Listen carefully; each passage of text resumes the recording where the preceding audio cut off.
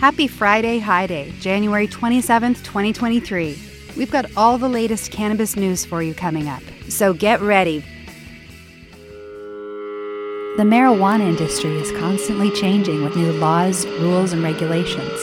You need to know what's happening. We keep you up to date by bringing you the latest information on the marijuana industry. So get ready, because this is the M News Now. Republican House members have presented the first piece of marijuana reform legislation for the 118th Congress, and it calls for allowing medical cannabis users to purchase and possess weapons. The measure seeks to amend federal statute as it concerns the sale, purchase, shipment, receipt, or possession of a firearm or ammunition by a user of medical marijuana. Currently, people who use cannabis for any reason, even medical, are prohibited from buying or owning firearms because they're deemed to be too dangerous. Late in 2022, U.S. District Court Judge Alan Windsor wrote about this federal ban. He said it's meant to keep guns from those in whose hands they could be dangerous. He then went on to compare it to the ban on mentally ill individuals who are also prevented from owning guns. He wrote that both categories of people can be dangerous when armed, and added they were simply too dangerous to have guns. The Bureau of Alcohol, Tobacco, and Firearms require prospective gun purchasers to fill out a form which asks, are you an unlawful user of or addicted to marijuana or any depressant, stimulant, narcotic drug, or any other controlled substance? The form then adds the following reminder message saying, warning, the use or possession of marijuana remains unlawful under federal law, regardless of whether it has been legalized or decriminalized for medical or recreational purposes in the state where you reside. This ban has drawn strong criticism from all sides of the political aisles. Supporters, legislators, and state authorities claim that it unfairly discriminates against marijuana patients, and it requires them to give up a constitutional right or obtain firearms through additional, potentially criminal means. Last year, a similar bill was introduced, but if passed, it would have protected the Second Amendment rights of any lawful marijuana consumer, and not just medical marijuana patients. Unfortunately, though, that bill didn't make it through Congress. Also last year, Florida's former agricultural commissioner, Nikki Fried, led an effort to sue the federal government over this, saying that it forced medical marijuana patients to choose between their health and their Second Amendment rights, and therefore the ban was discriminatory. Her case was dismissed, but it's still ongoing as she has since appealed the decision. Cannabis delivery scams are on the rise. The Better Business Bureau's Scam Tracker announced that they've received numerous consumer complaints over scams involving fake, but genuine-sounding, fees intended to defraud cannabis customers of their money. It starts with consumers doing an online search for a local cannabis store which might offer delivery. After finding a shop that sounds legit, customers will call and place that order for delivery, followed by making payment via a digital wallet app like Zelle or Cash App. The problem starts when that company informs the customer that they must now pay a fee, which they say is to cover delivery insurance or some other fee they say is standard for their new customers. The store will assure customers that that fee will be returned once delivery is completed, and typically this fee is several $100s. Once the payment's made, the delivery never arrives, the phone number is no longer answered, and the company seems to vanish, along with the customer's money. The Better Business Bureau notes that there are also scams where deliveries are made, but what's delivered is not cannabis. One customer complained that when his purchases arrived, he threw the packages away after putting one of the edibles in his mouth, tasting chemicals, and experiencing a burning sensation. The Bureau says the best way to avoid these scams is to do your research before completing a purchase. Read reviews, and look up the dispensary name along with the word scam and see if anything pops up. Customers could also visit the actual storefront before a purchase to ensure that it's a real location. And lastly, they also stress that it's very important to keep in mind that sending money through a digital wallet app is similar to paying cash, in that it's unlikely you'll be able to have that app intervene to get your money back. For more information, you can check out the Better Business Bureau's website, and make sure any scams you know about are reported so that you too can help put an end to this type of fraud. Curaleaf Holdings has announced that in order to streamline their operations and reduce costs, this month they'll begin shutting down the majority of operations in California, Colorado, and Oregon. Curaleaf noted the difficult operating environment in these states, and their desire to focus more on generating cash in their core revenue-driving markets. Additionally, Curaleaf will also be consolidating their Massachusetts cultivation and processing operations into one single facility. They'll be closing down their operations in Amesbury and relocating everything to their Webster location. Curaleaf's also reduced their payroll by 10%. They expect this and their other cost savings initiatives to save them $60 million, which exceeds the target they had by 50%. Since 2022, Curaleaf's been aggressively cutting costs by closing facilities and laying off workforce members. The company cited recent legislative decisions, price compression, and lack of enforcement of the illicit market as reasons for the need to reduce operational costs. Having such a large multi-state operator like Curaleaf leave these major markets of Colorado, California, and Oregon could actually help stabilize prices in those markets. This week, Kansas Democratic Governor Laura Kelly criticized what she called the ridiculous rules that punish patients and spoke out vehemently against the state's continued criminalization of medical marijuana.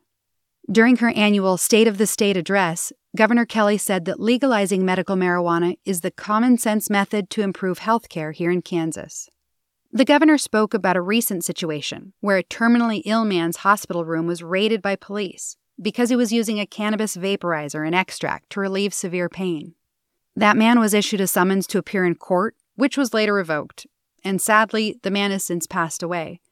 Governor Kelly said, "We all know that was ridiculous." She emphasized that the police were only doing their job, and the real problem was the law. She said, "The law itself is ridiculous." The governor continued by saying, "Every day, thousands of Kansans are forced to choose between breaking the law and living without pain. It's an unbearable choice and an absolutely unnecessary one." She continued, "Let's do better. In honor of the kids experiencing multiple seizures per day and veterans suffering with PTSD, let's make sure Kansans live better, and let's do it right now." After the governor's speech, the Republican State Senate President Ty Masterson held his own press conference and was rather dismissive of the patient stories that Governor Kelly had shared, saying one was an interesting example, but adding, "I'm not going to be shamed into doing it from some bad examples." The governor had emphasized during her speech that what is needed now is for citizens to put pressure on their representatives to get reform passed. And she's exactly right. This is what needs to happen in every state. We should all be reaching out to our representatives and encourage them to quickly pass cannabis reforms now. Legislators in Massachusetts and New York have introduced bills intended to fully decriminalize current illegal narcotics and handle drug abuse as a public health issue rather than a criminal justice issue. In Massachusetts, their bill seeks to implement what they call a needs screening, which will identify services to address substance use disorder and mental health conditions, as well as lack of employment, housing, food, and any need for civil legal services. People who receive citations for illicit drugs can have those dismissed if they provide proof of completing this new needs screening test. The proposed bill would not mandate treatment, only the screening, which hopes to find opportunities to deal with the underlying socioeconomic issues that lead to substance abuse. Massachusetts has also had another separate bill proposed to legalize a series of psychedelics for adults 18 and over. Over in New York, a measure was introduced which would do away with both criminal and civil penalties for possession of drugs, in addition to establishing a task force to research and recommend further reforms.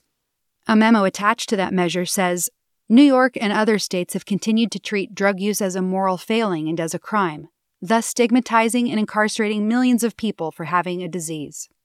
They further pointed out that this contributes to barriers to access housing, employment, and other vital services.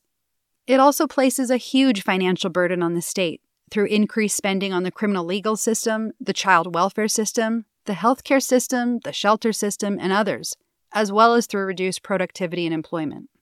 This new proposed New York legislation would also make amendments to state law to replace the word criminal with unlawful regarding possession offenses, in an effort to help with destigmatization.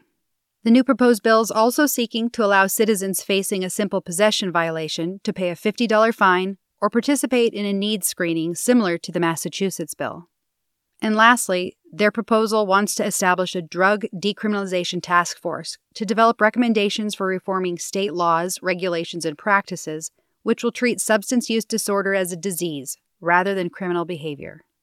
Legislators in Washington state have also indicated that they too will be discussing potential decriminalization this year. In Michigan, there's been a dramatic increase in the number of robberies committed against cannabis delivery drivers. Law enforcement in the state have been working to contain the issue, beginning with an alert advisory on the situation that was published by the Michigan Cannabis Regulatory Agency. The Macomb Daily reported that authorities are particularly concerned about the rise in crime in the Detroit metropolitan area, with burglaries rapidly increasing since the beginning of December 2022. The thefts have frequently taken place at homes during deliveries. There have been some armed robberies, and some where drivers have been beaten and their cars taken. The Michigan Cannabis Regulatory Agency advisory stated that their administrative rules require that licensees and applicants must notify their agency and local law enforcement authorities within 24 hours of the theft or loss of any product or criminal activity at the marijuana business. Besides delivery drivers, the Michigan Cannabis Regulatory Agency said that there have been 117 break-ins at cannabis businesses between April and November of 2022. Those were primarily at adult use stores rather than medical dispensaries. And at those businesses, the agency said that there were similar tactics that were all used. Suspects parked their vehicles in the furthest part of the parking lot or across the street. They tend to use a tool such as a hammer or a crowbar to enter the back door, but in some cases have also entered directly through the front. Thieves grab as much as they can and get out quickly. And most of these break-ins take place between 12 a.m. and 7 a.m. Oregon and Washington state have also reported a surge in cannabis burglaries as well, with Washington state in particular having a huge increase during 2022.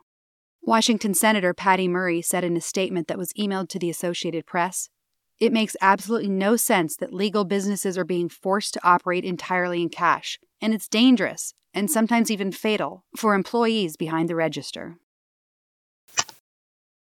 After several efforts to pass medical marijuana in Kentucky, Democratic Governor Andy Beshear signed an order in November 15, 2022, which does allow it in limited situations. That order went into effect on the 1st of January 2023. However, despite this progress, the order only applies to certain medical conditions, and there are several caveats. And even with this recently passed effort, there's still no allowance for adult use cannabis in Kentucky. This month, though, Metro police officers in Louisville are now being discouraged from citing residents for simple possession of marijuana.